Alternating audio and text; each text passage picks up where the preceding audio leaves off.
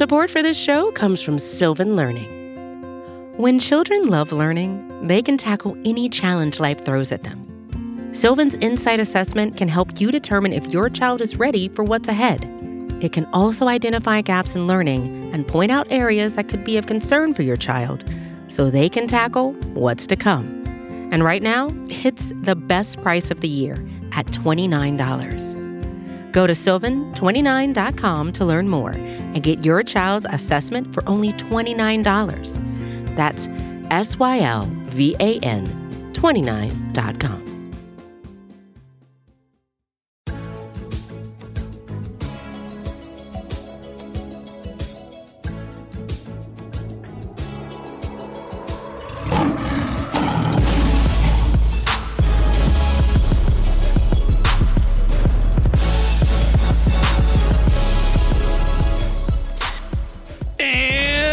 Welcome to the Pride of Detroit PODcast, prideofdetroit.com, Pride of Detroit on Facebook. All that doesn't matter. You know why? Because once again, for the first time in so many years, we own the Bears. It's back. It's back. It's back, baby. It's good again. Ow, wolf howl. I don't even care about our draft position anymore. I don't.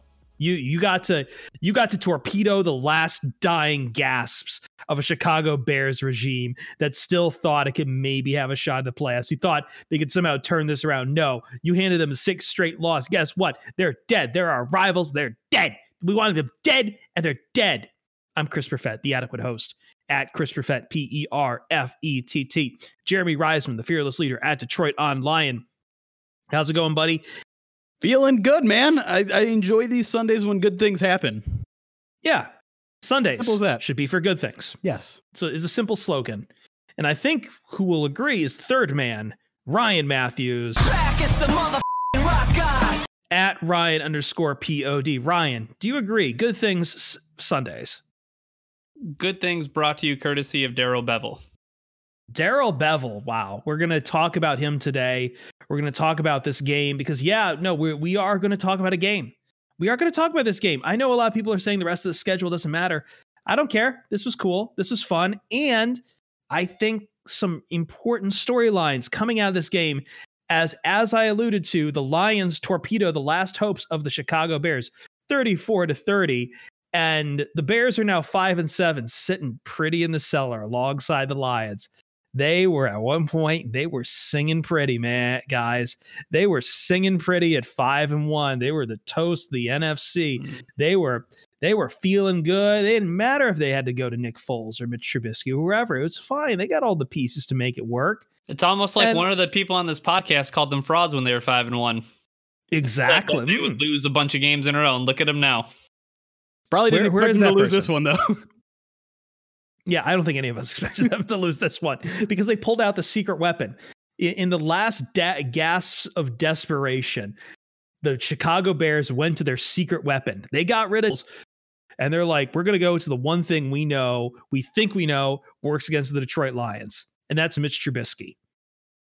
The problem is that the calculation on the Bears, you see, the calculation for you has changed here, brother. The calculation, the algebra has changed here. You thought you were bringing in Mitch Trubisky to go on the Lions being run by Matt Patricia, but you failed to realize these Lions, brother, they're not being led by Matt Patricia no more. No, it's a new day. Yes, it is.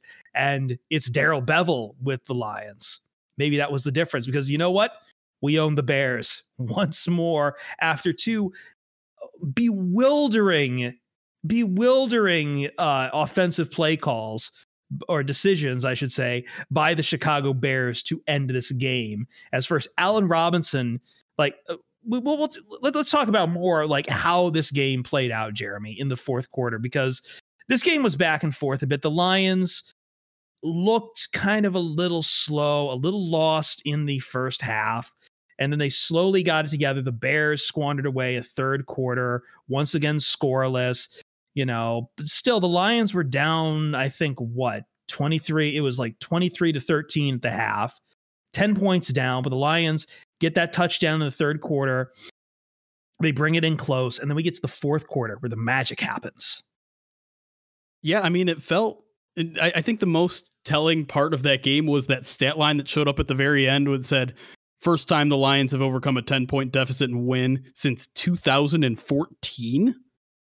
What? Like, Matthew Stafford's career was defined by games like today. And to realize that it's been literally 6 years since it happened again is mind blowing. And I think maybe leading into my top takeaways, like, there's Matthew Stafford. Hey, buddy.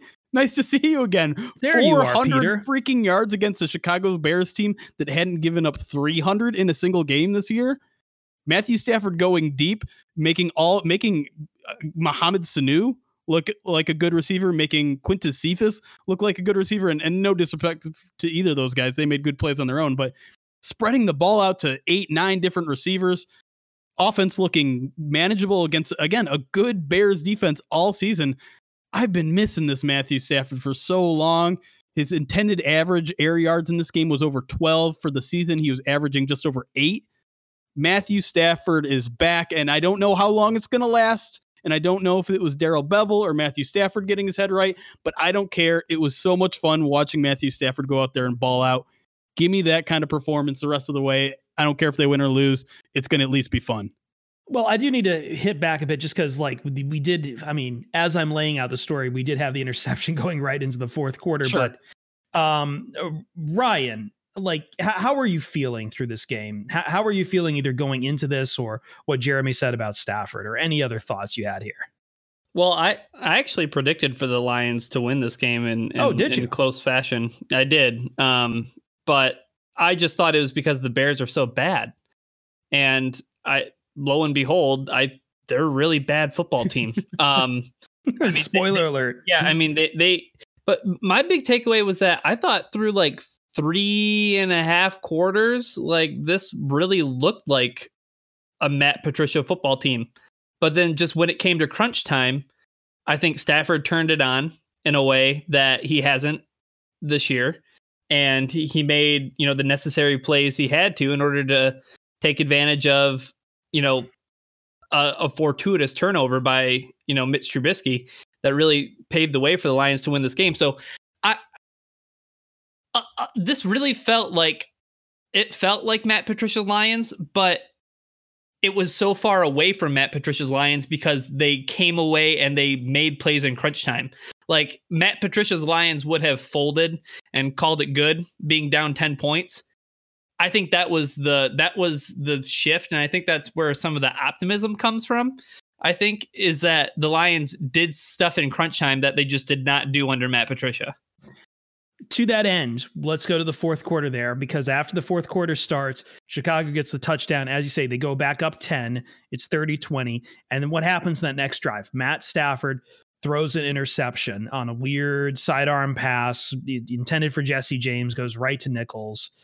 And then after that, Chicago punts on the 3-and-out. And then the Lions punt again. And then it's just another punt back and forth. But you expect at that point, you've been picked off. You're down 10. You've got less than, I think, 7 minutes in the fourth quarter. Yeah, I think the Patricia Lions, they'd be trying to run the ball. They'd be taking their time, not realizing where they are with the score or the particulars of the game. They're just still running their game plan. They're still running like a pre-programmed robot, regardless of the situation. The whole world's on fire, but it doesn't matter. The Roomba has to clean the room. I mean, does a Matt Patricia led offense go 96 yards in 2 minutes and 15 seconds towards the end of that game? That's what happens after the punts. Yeah. No, that's what I mean. That was the difference, is that like all of a sudden now it seemed like there was a sense of urgency when, shocker, the new interim head coach is the offensive coordinator. So, but let's be fair. I mean, this was kind of going on the entire game. Not that to that, there's a lot of Adrian Peterson. I mean, there was a lot of Adrian. 16 carries, I guess. I mean, I like, think they have been. I was just going to say, I think that there was a lot to the point where, like, I noticed that Kerryon Johnson was off the field so much. Like, sure. I mean, we'll get into Penthouse Doghouse, but like, I thought, like, yes, in terms of tempo and things like that, I thought they moved a little bit quicker than they had, in weeks prior. And that last, series where they, drive 90 some odd yards and score that touchdown, like that's not a Matt Patricia led offense at all. No. they at some point, I think they did give up on the run. Like we did start seeing a lot less of Adrian Peterson. I think Patricia would have just kept running him out there just to try to, establish the run or keep someone honest. And then we had that Quintus Cephas long ball for 49 yards touchdown that I don't think we would have seen under Patricia. He would have just tried to nickel and dime down the field instead. So I think those were the two big differences there. And then for me too, it was just the plays coming from the defense near the end of the game as well. You had the fumble forced by Romeo Okwara, who was phenomenal on the day. And we'll probably hear his name again in Penthouse Doghouse, but he forces the fumble out of Mitch Trubisky, which was, I think at that point, like, you're still down 3. That's the turning point in the game right there. Like suddenly it's not just like the touchdown was cool, but you gave a minute 30 to, you gave plenty of time here to Mitch Trubisky, who has been carving you up and still continue to carve up the Lions to end this game. And you force a fumble on him. Then you turn it around for a quick play and a quick touchdown to go up. Mitch Trubisky still has about 100 seconds to play with, about 90 seconds to play with at the end of the game. And then the defense gets a stop, guys. The defense is what saves the day here because Allen Robinson, for whatever godforsaken reason, steps out before the first down marker. And then for some godforsaken reason, Matt Nagy decides he's going to run the ball up the middle, 4th and 1. Now, he did have a timeout. I've seen some people saying, why are they doing that with no timeouts? They did have one timeout there. But still, that's not the place you should be going against the Lions because guess what? They stuffed them. Bam. Game over. I don't like the term the defense saved the day in this one. It might technically be true, but they gave up 23. They made 2 big plays. They made 2 big plays. And they played a pretty good second half. I mean, they forced 3 punts. They got a turnover and they got a turnover on downs in the second half alone. That's good. But they also gave up 23 points to Mitchell Trubisky in the first half. And I mean, like you said, like you even brought it up, like the Bears did a little bit to themselves in the second half. I don't know how much of that defensive performance in the second half was the Lions defense and how much of it was the Bears offense catching up with itself. Because you knew at some point, I mean, it doesn't usually happen against the Lions because whatever, Mitchell Trubisky has a Lions voodoo doll or whatever, but he usually makes some sort of back-breaking mistake when he's out there. And guess what? He did. He held onto the ball too long. He fumbled it at the right time. But yeah, I don't know. I came away very impressed with the offense. Matthew Stafford threw 16, 17 passes, 15 yards or more downfield, which that has to be a record for him this season. He had over 400 yards, which he only did once under the Matt Patricia era. I'm not saying it's a complete turnaround. Yes, they ran Adrian Peterson a lot, but guess what? Kerryon Johnson hasn't been any better this year. Once DeAndre Swift is healthy, which will probably be next week, I think we're going to mostly see him, and I'm going to be fine with that. The Lions just dominated a Bears defense through the air without Kenny Golladay, without DeAndre Swift. We need to give Darrell Bevell credit there. Ryan, your thoughts? Are you giving Darrell Bevell credit there? Do you think a lot of this was the Bears shooting their foot off? Well, yeah, I mean, I think Darrell Bevell gets as much credit as I kind of gave him for making the necessary play calls to get the team to win the game at the end of the day, having them go up tempo, score on that really long touchdown drive that put them within 3. And then, putting his proverbial foot on their throat and not settling for a field goal and a tie and actually scoring the touchdown to take the lead. I mean, I don't know if I see that with Matt Patricia. And I want to talk about my takeaway real quick.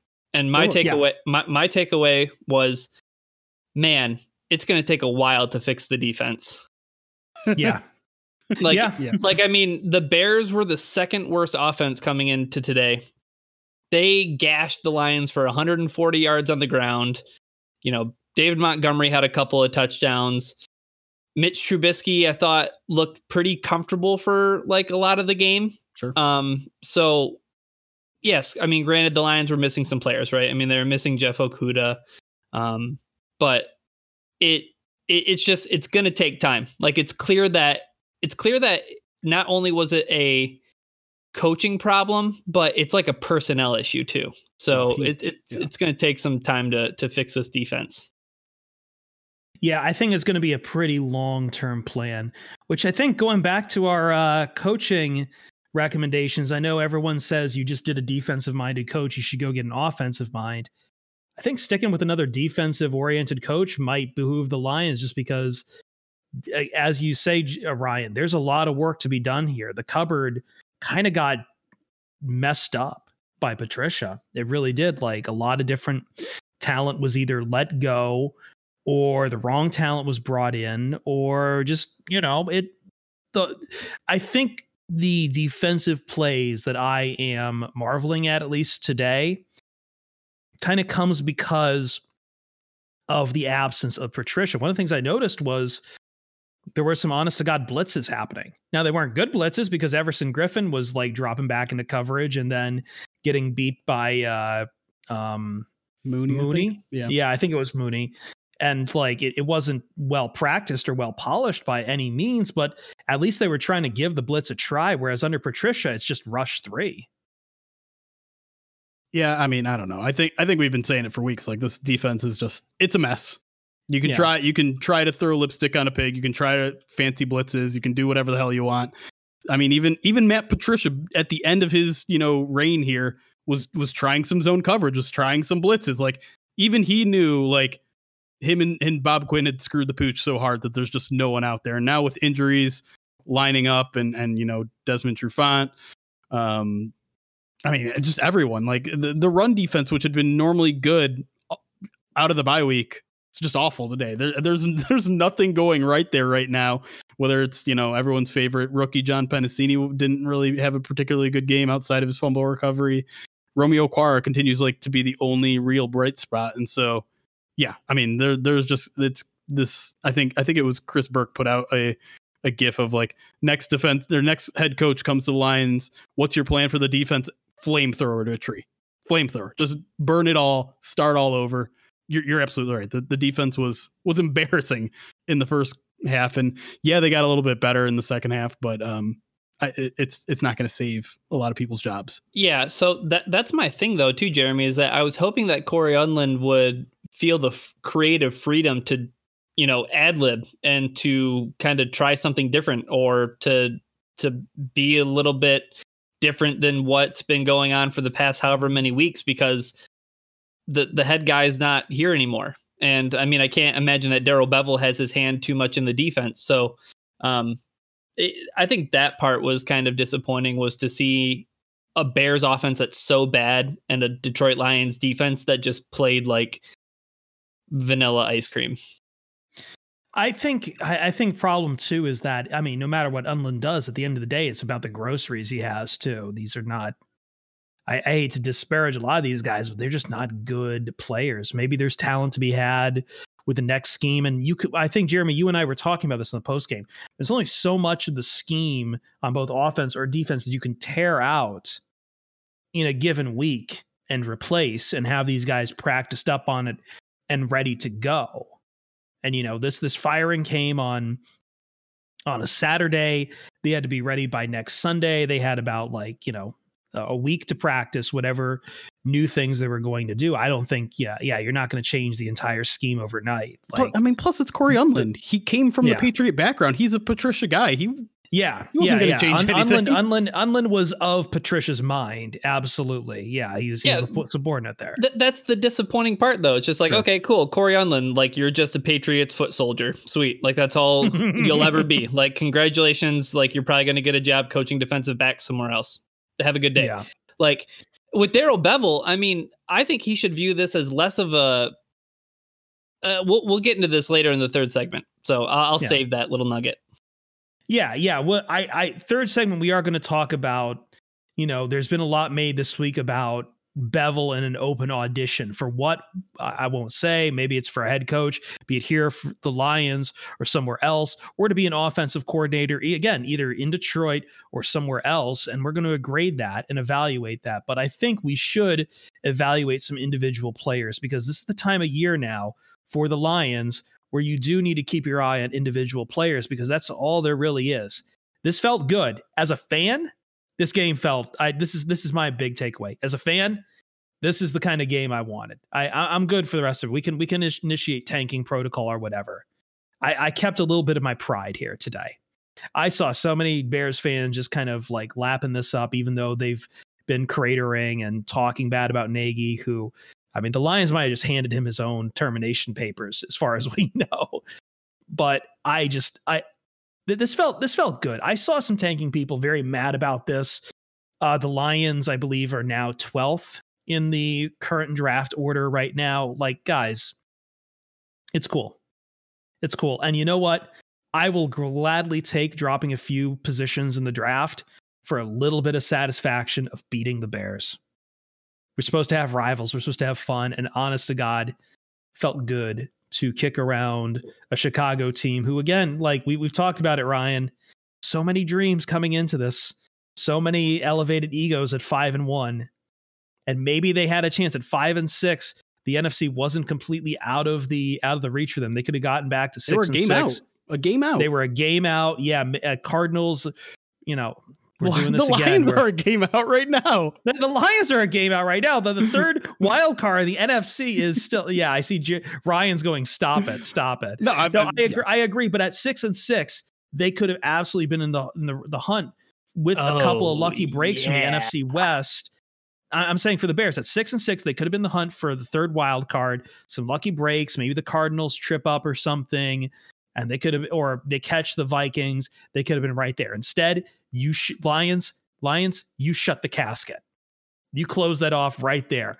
They were reaching out from the dirt, and you threw the last shovel on them. Yeah. I'm happy about that. Me too. I mean, Team Tank can shut the hell up for a day. I'm sorry. Like, 1 week. Just give me this. Give us a week to celebrate a good win. To finally, I mean, a 9-game skid in division. You know how much that sucks on a week-to-week basis? A 5-game losing streak to a Bears team that's never really been that good? All that sucks. And yes, the Lions probably lost out on maybe 2-3 playoff spots or draft spots in this win alone. You're right. Great. But guess what? It's all going to take care of itself. The Lions are going 1-3 at best over these last 4 games, which means they're still going to be picking in the top 10.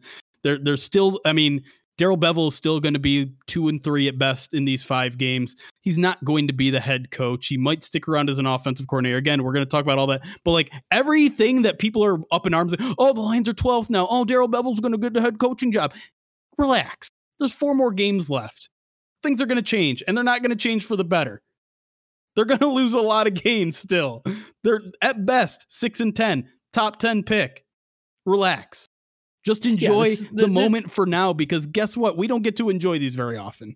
And this is also the NFL where like multiple positions are available to you in a draft. And let me tell you, folks, spoiler alert, the Lions are not one position away from fixing it. They're going to have options in the middle of the first half of this draft, in the top third of this draft. They will have options. You want to go edge rusher? You can get yourself an edge rusher. You want to fix the back. You want to get a linebacker and try to fix that mess. Go right ahead. You have you want to get a wide receiver? You're worried about Kenny Galladay? Right there. Yeah. You're going to have at least 3-4 positions of need in the first round of the NFL draft in 2021. Yeah, and the other thing too is I watched college football on Saturday. No quarterbacks that you want that are within your quote unquote reach now. So Team Tank is just it's not fun.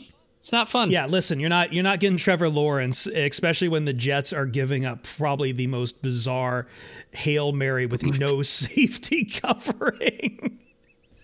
I'm sorry. I know that's not Lions, but I just we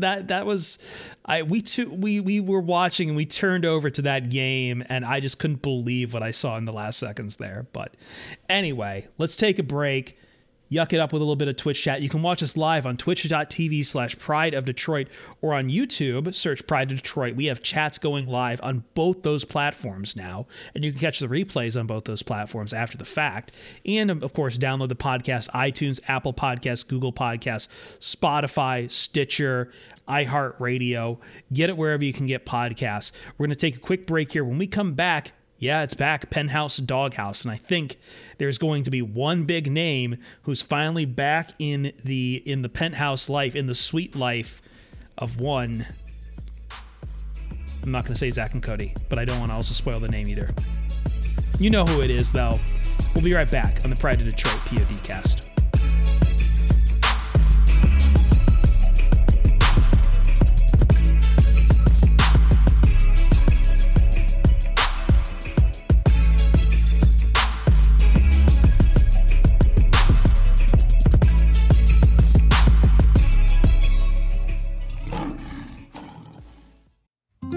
Support for this show comes from Sylvan Learning.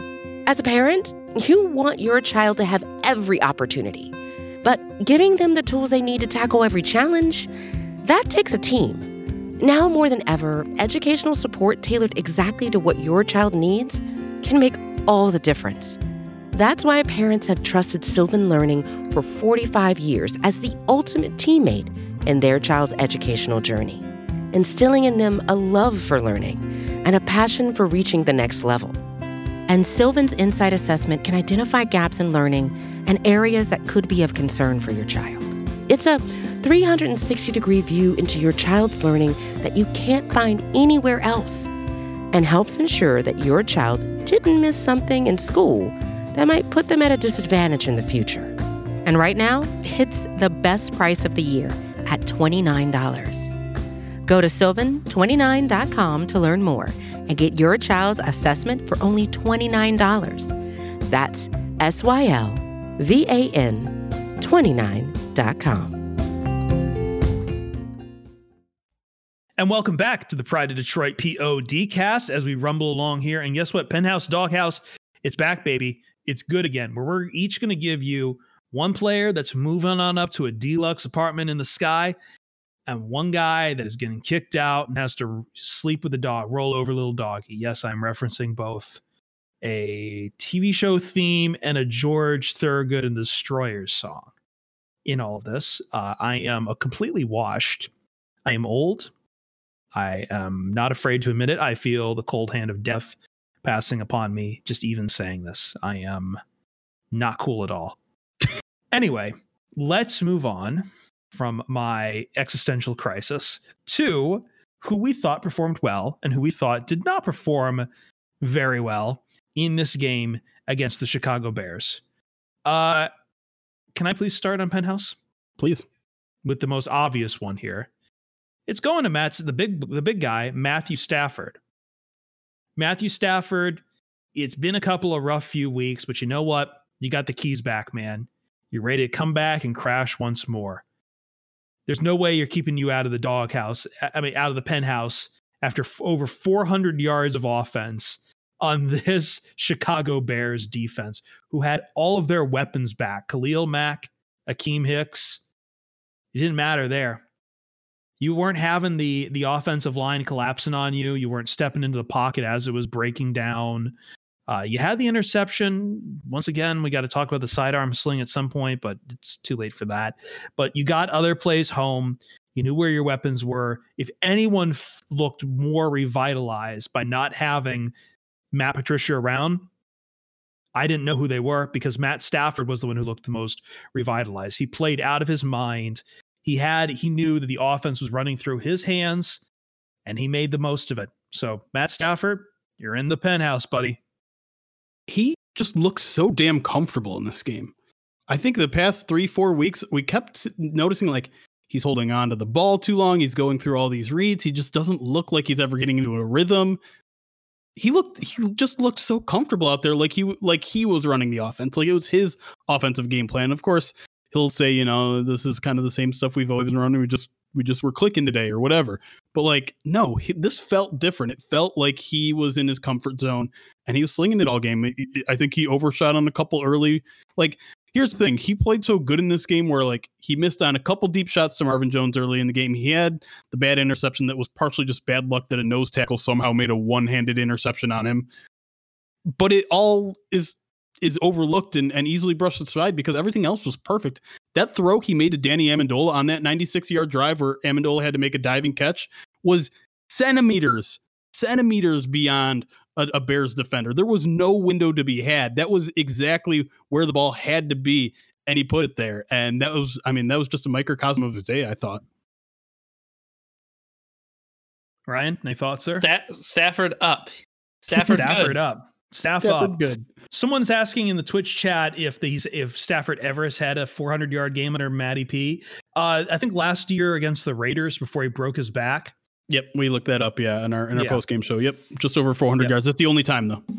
Yeah, that was the year again. Like we were all thinking, that's why we all thought he was going to have an MVP year this year, because like he was balling out in 2019 and he just came back, looked a little lost. But this is some vintage Stafford. uncork it, let it breathe, and enjoy.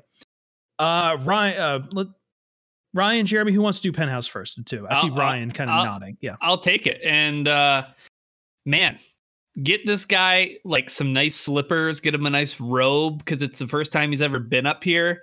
Nice little monogram, maybe even on the bathrobe. old bathrobe. Matt Nelson. Welcome to the Nelson. Okay. Welcome to the Penthouse, baby. What? Now here, listen here. Tyrell Crosby goes out of the game in the second quarter with an ankle injury. Matt Nelson comes in, and do you know who he has to block? Khalil Mack. Do you know Khalil Mack had one sack that was taken away, but other than that, he was pretty much neutralized the entire game. Matt Nelson played defense at Iowa, and like not even was he was a blip on the radar. He played 5 seasons. He finished his collegiate career with 111 tackles, 12 tackles for a loss, 9 sacks. Okay, like I mean, over 5 years, 111 tackles. You're a good college player who played defense. Today in the NFL, you are a 6'8" guy who is in charge of keeping maybe the best pass rusher in football off of Matthew Stafford, and you did it. Welcome to the Penthouse, buddy. Congratulations, Matt Nelson. The most Iowa name ever. Very Iowa. I'm stunned. Khalil Mack is not on the box score. Yeah, he's 0 tackles. He got ghosted. He got ghosted. What? He had one sack. He had that one sack that got called back because of a penalty. But other than that, that's insane. That's Matt Nelson, baby. That's Matt Nelson. I mean, I think Khalil Mack was obviously on Taylor Decker's side as well. But yeah, I mean, you got to give him some credit. Stafford dropped backs 42 times, only took 2 sacks, and those 2 sacks only lost him 2 yards. So, and he was really airing the ball out, as you mentioned too, Jeremy. Yeah. Like these weren't like quick throws, quick reads, or anything like that. Like the offensive line, like Hank Fraley deserves all the credit in the world, I think. I mean, there was one block that our boy Jeff Schwartz put on his Twitter of Frank Ragnow absolutely burying a guy. Akeem Hicks, not a guy, Akeem Hicks. So a dude. He was burying a dude. So, I mean, a lot of credit to the offensive line. I'd like to put all of them up there, but I'm just putting Matt Nelson up there because he deserves it. I think he's totemic of the thing. I'm really curious to see when snap count comes out, because I guarantee you it wasn't this awful guard switching that we've been seeing under Patricia in the past few weeks. It probably was a full unit out there. I'm going to wager that right now. I could be wrong. No, I'm pretty sure you're right. Yeah. Like, and that's good. As I've said, I've talked with former linemen like Lincoln Kennedy, and like they always say, we're a unit out there. You don't switch us out. We're not, interchangeable pieces. I think today spoke to that.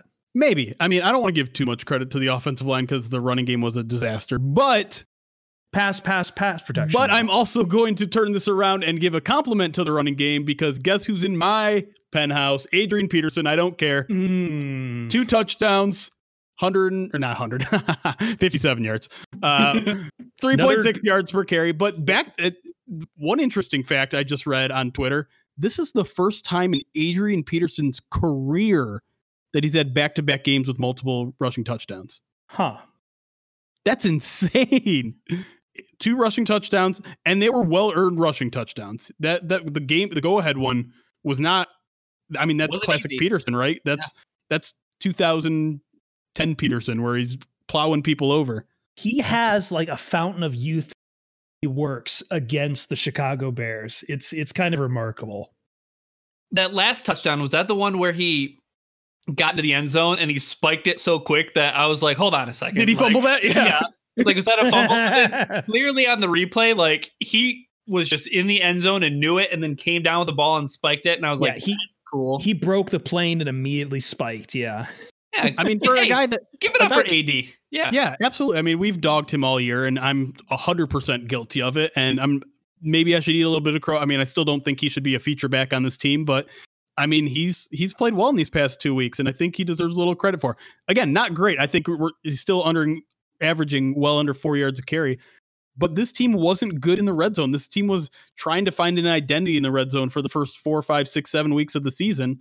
And now they kind of got one. They didn't they didn't attempt a field goal in this game because they were just putting up tutties. And a lot of the reason that Adrian Peterson, welcome to the Penthouse. So real quick, honorable mention that we don't put in the penthouse. Do you guys mind if we give an extra penthouse out to Romeo Aquara? Please. He can hang out in the grotto. Yeah, no, he can chill. He can chill because, like, man, you get probably one of the biggest defensive plays of the day, and you get a sack on Trubisky. But has there been a guy on this we keep talking about how many pieces need to be replaced on the defense, but Aquara, I think, has probably played himself into another short-term contract. Maybe not here, but he'll get some consideration somewhere. He'll definitely. I mean, he's playing well enough to get paid. That's the biggest bummer of all, right? Like, the Lions have all these guys under contract on defense that they don't want, and Romeo Aquara is the one guy where, like, you might actually want to keep that guy around. And of course, he has a big year in his contract year. Yeah, it's like he's playing phenomenal. Like, he's the one bright spot on the defense right now that I'm really enjoying. And we talk about him, it seems like every other week or so. Just every other week he comes up and he's making plays out there. 1 or 2 big plays and really providing consistent pressure. I don't know how good his pressure was for this entire game, but obviously came up with probably the biggest play of the game. Got to make room for him in the penthouse. Yeah, absolutely. All right, what are we doing about the doghouse then? I have my doghouse guy. Let's go. He's definitely up there for maybe one of the top 3 worst draft picks by Bob Quinn. Dang it, you're stealing mine. Kerryon Johnson. Oh, that wasn't mine, actually. Okay. That just shows you how many bust draft picks we have to deal with. I like how Jeremy's like, he's taking mine. No, he's not. Nope. Because that could probably go for quite a few people, quite a few players on this team. But Kerryon Johnson, just an absolute non-factor in this game. An absolute, no show, doesn't have it. It's clearly the DeAndre Swift show in Detroit. Like, from here and moving forward, as long as that guy's healthy, he's clearly carved out the lead back role. Hopefully even past this Adrian Peterson thing that kind of went on this week.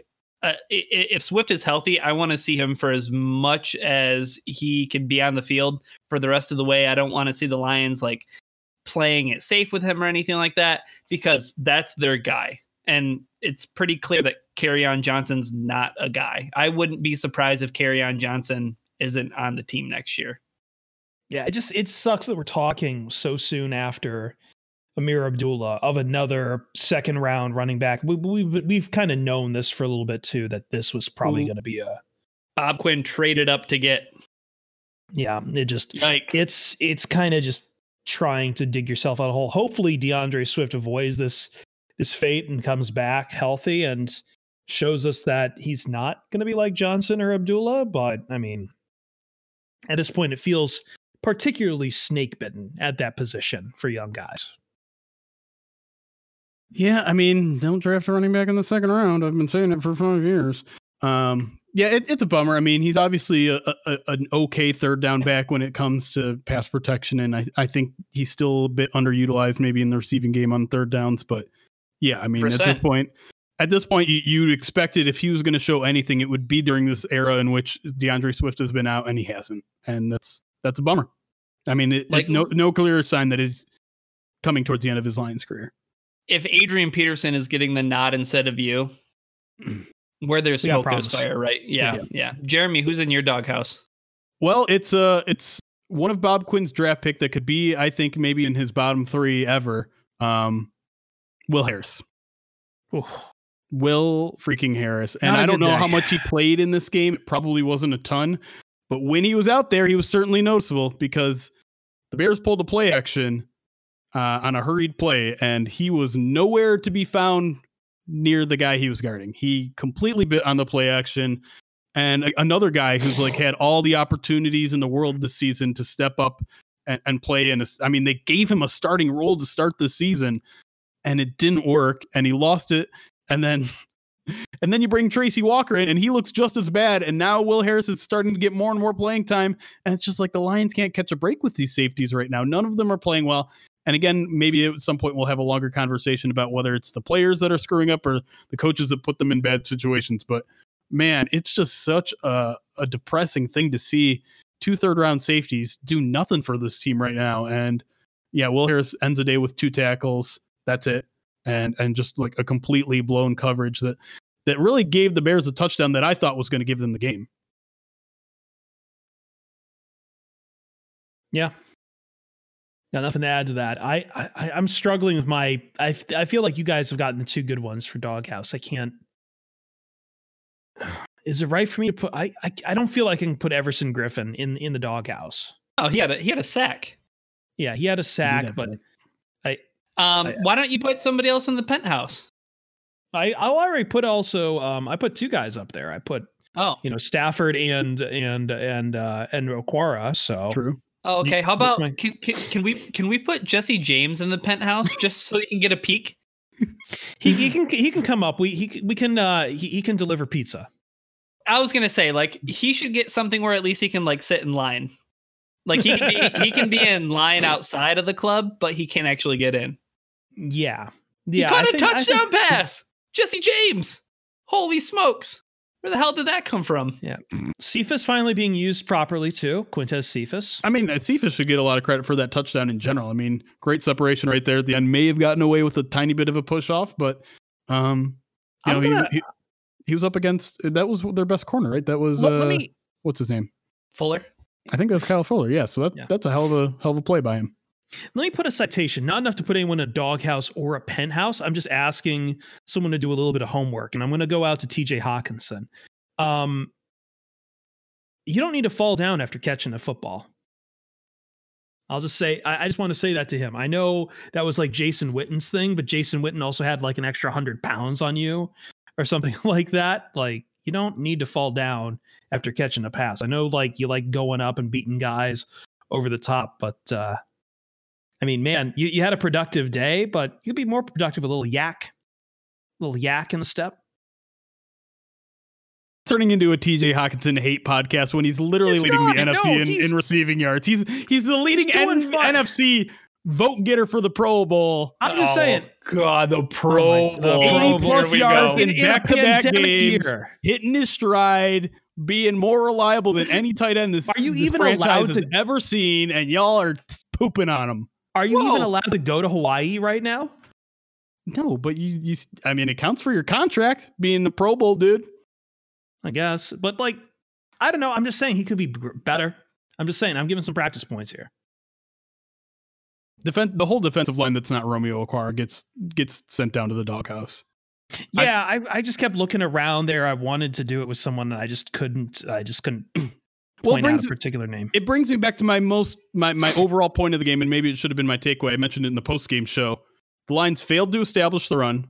Lions failed to stop the run, and they won the game. See ya, Patricia. Bye. No, we packed up. We're not putting Patricia in the doghouse. It's more like in Garfield. We packed him in the boxed up, send it to Abu Dhabi. The normal treatment. Normal? Yeah, man. All right, let's wrap it up here. I think we're going to talk on the third segment of the podcast coming up here. We're going to talk a little bit about Darrell Bevell, because I think this game was about him in many ways, about his future, and about, I think, how some guys reacted on the sideline when the Lions pulled off the improbable victory. So we're going to take a quick break, and when we come back, we'll talk Darrell Bevell, the man of the hour here, and his own future with the Detroit Lions. Does he have one even? We'll discuss that on the other side.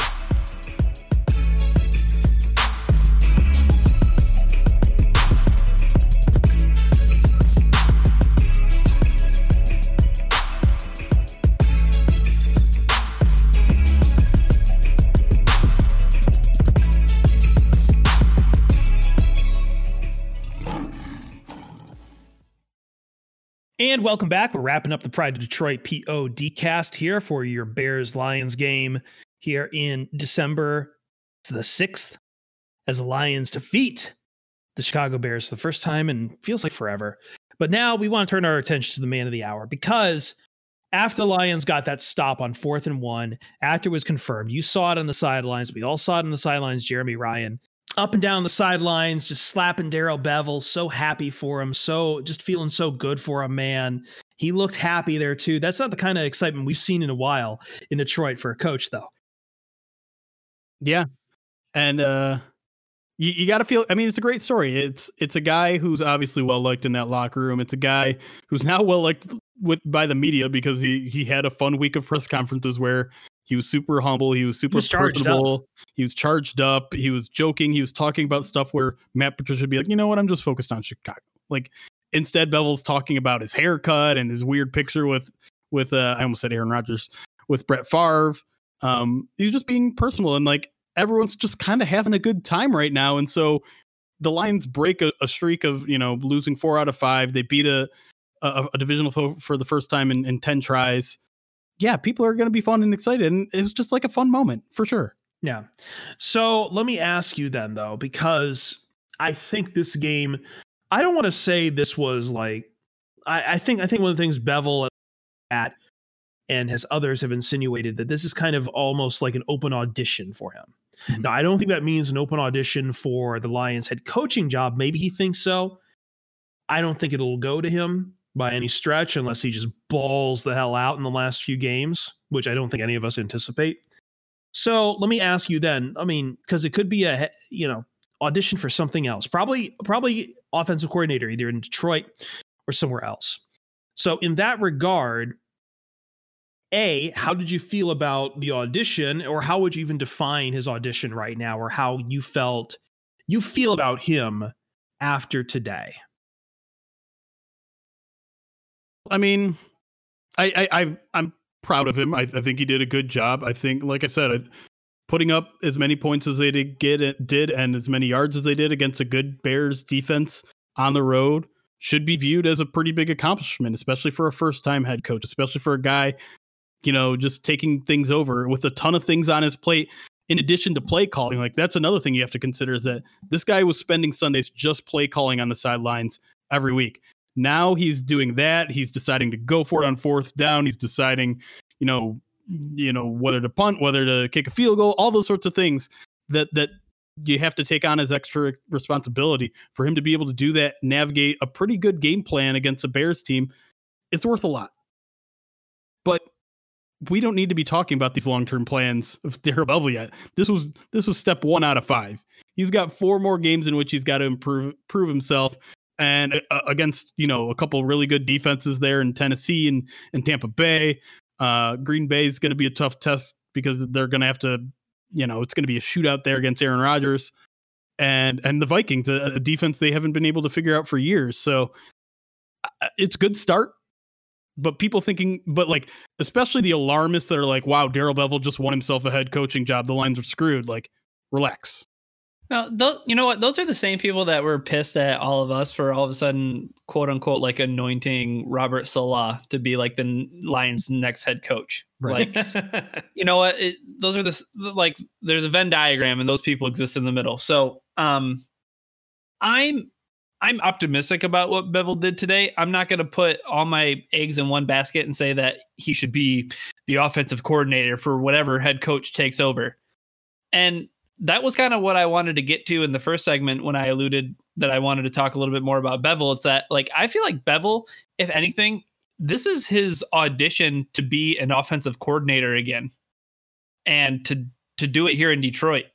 I think that's where you can really make your mark. I don't think Darrell Bevell is going to be considered to be the head coach. And I don't think any other teams around the league are watching to see if Darrell Bevell is going to be head coach material. I think that he's an offensive coordinator until he really starts to string some things together.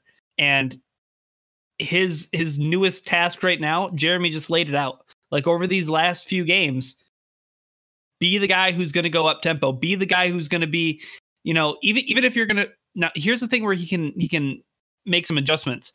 I love the aggressiveness, and this is from a head coaching standpoint, to go for it on 4th and 1 on the opening drive. Absolutely. That's awesome. The play call sucked. I did not like the play call. It worked, though. It should have worked. It was there. But why are you putting it in Jamal Agnew's hands? That's fair. I mean, who do you want to put in their hands in that situation? That's why I'm all a different play. Because you don't have a guy hey, you know who that should have been? Marvin Hall. And I understand moving on from Marvin Hall and want to see what some other guys do, but know your personnel.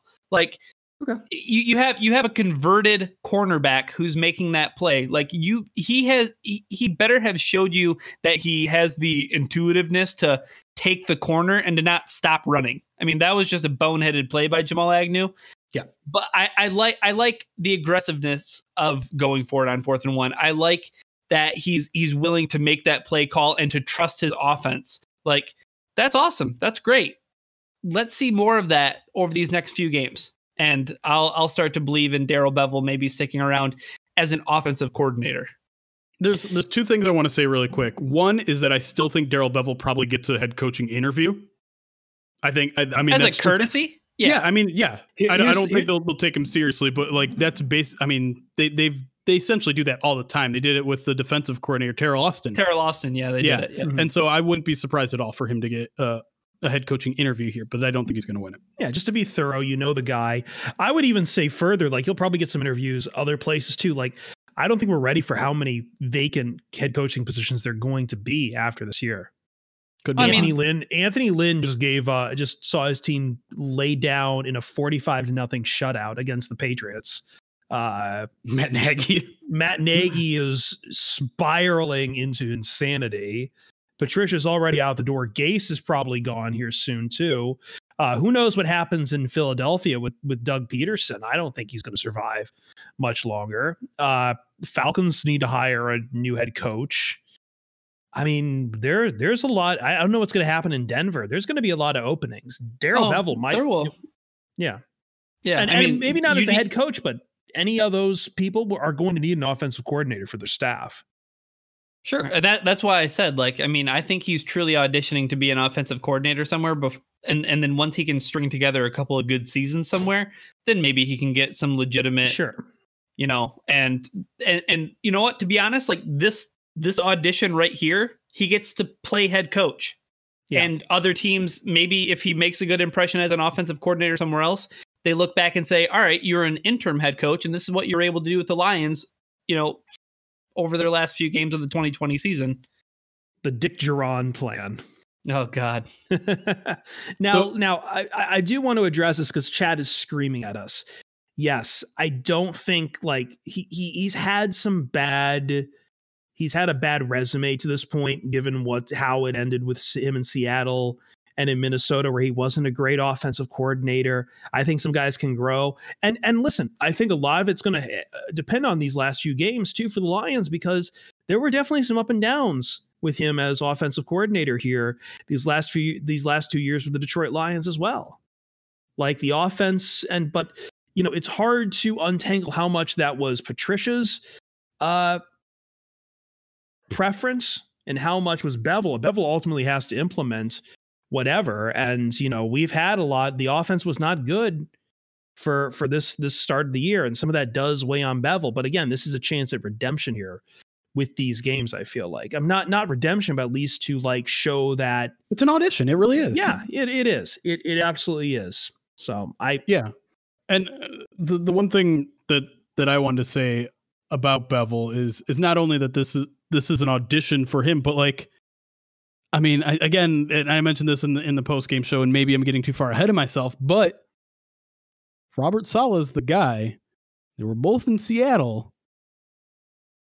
There's a little bit of a connect. I mean, it's possible that he sticks around as offensive coordinator, and I don't know if that's necessarily a bad thing, honestly. I mean, that's why we have to view his entire body of work, and we have to take everything that happened before today with a grain of salt. I mean, still consider it, but take it with a grain of salt.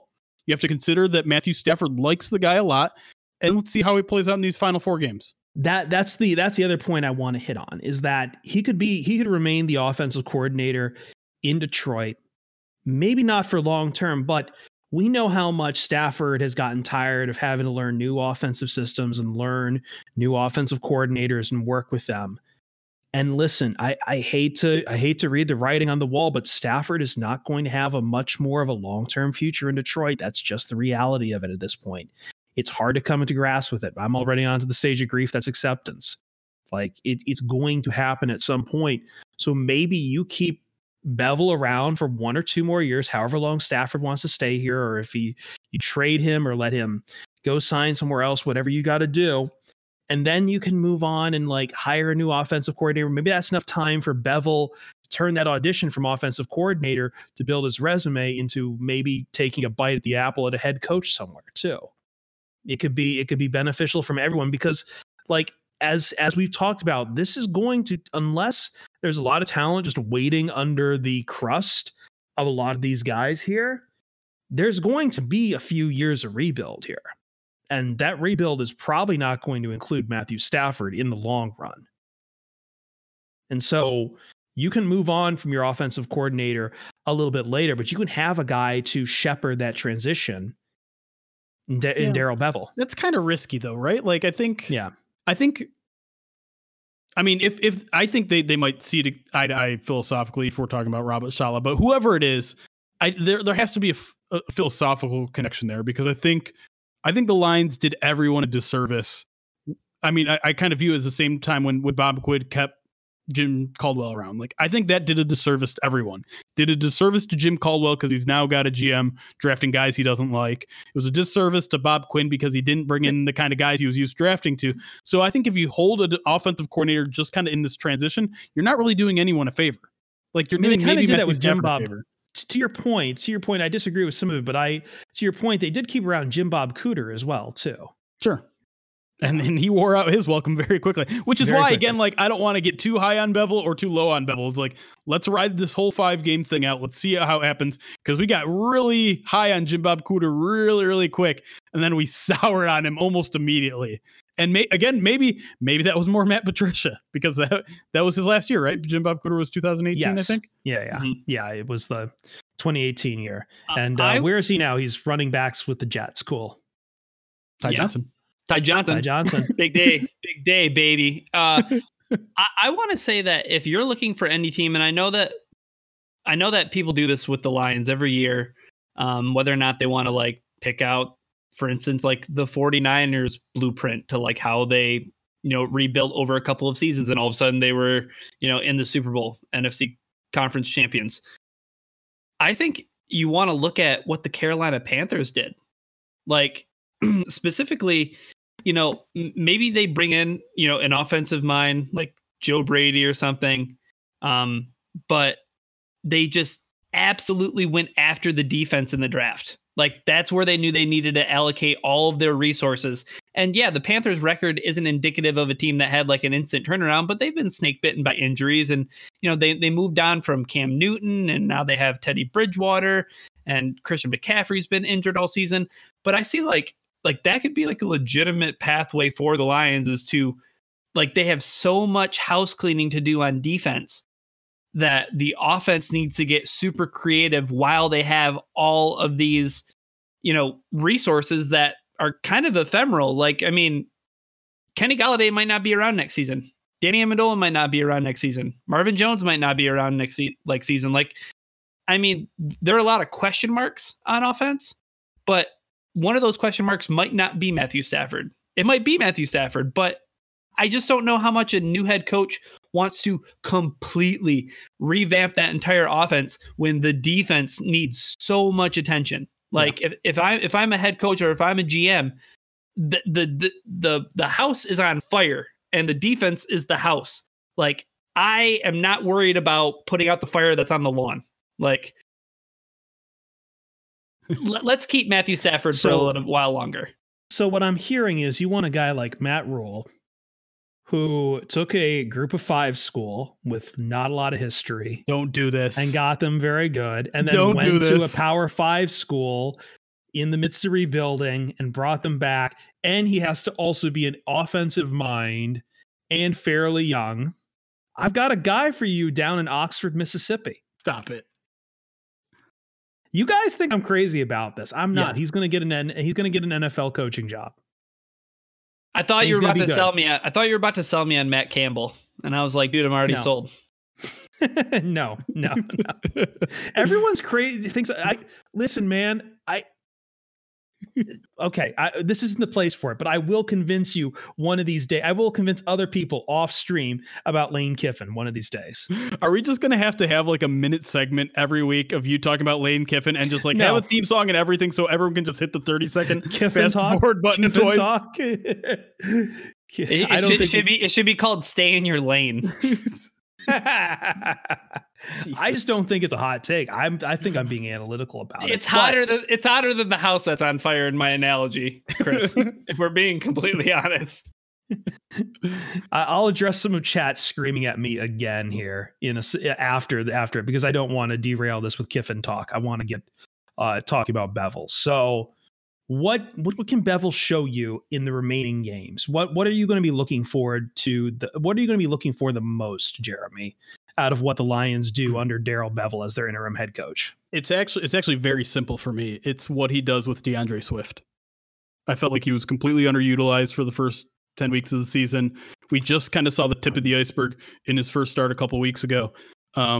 Throw him into the offense, and I want to see what happens. There should be fireworks. And I realize, again, it's a tough schedule going forward. Packers defense isn't that good, though. I feel like next week you could really get yourself into a shootout and maybe contend with the Packers for a few quarters. Probably not going to win that ball game, considering how well they're rolling on offense and how poor the Lions defense is. But yeah, I need to see some Swift fireworks. I want him as the centerpiece. I want him by week 17 to legitimately be in the offensive rookie of the year conversation. That's how good I think he has the potential to be, especially with all, I mean, look at today, look at how the offense was rolling. You throw Swift into that, like you got a good stew going there, baby. Yeah. Ryan? I was going to say, for me, I just want to see more of what he did with Stafford today. Like, I want to see more downfield passing attack. And you know what? If Swift comes back, I would love for Swift to be a part of the passing attack too. So I think what Jeremy's looking for out of Bevell is something that is also on a lot of Lions fans' minds. But I want to see him just let Stafford. I don't want to say it, but I just want Cook. Don't do it. Cook. Let him cook. Let Stafford. Shirts available now. Let Stafford operate heavy machinery. The thing is like, I feel like they cursed Russell Wilson because the Seahawks offense scored 4 touchdowns in each of its first 8 games this season. And then the Seahawks offense has scored a total of 7 touchdowns in its past 4 games. So I just don't want to curse Matthew Stafford with that awful hashtag. But for Darrell Bevell, I want to see him air it out. I want to see him take shots downfield and let Stafford do that cook stuff. Cook. No. Let him cook. Perform open heart surgery. Shoot, I lost. Hold on. Where's my? There we go. Okay, we're back. Sorry. Okay. Well, you're doing stuff on Twitch now, but I think we're going to have to leave it there. We are over. We are out of time here. We have to deal with some of the fires that are going around here. But final note from all of us: we own the Bears. That's it. Plenty to look forward to left in the season. We are going to talk in a future podcast about general manager options. I know people are requesting that from us after we did our head coaching list cast. In the meantime, you should go check out Ryan's article on prideofdetroit.com. Ryan put out something with some of his top general manager picks, and we'll absolutely be referencing that in our next general manager podcast, which will probably happen once the Lions take an L somewhere here. But we'll also keep breaking down some of the players, but we're not going to try to retread ground too much. I know you guys are ready to move towards the future. We are too. But for myself, for Jeremy Reisman, for Ryan Matthews, download the podcast on Spotify, Apple Podcasts, wherever you get podcasts. And as always, I am Christopher Fett, and I say to you, I will see you Starside.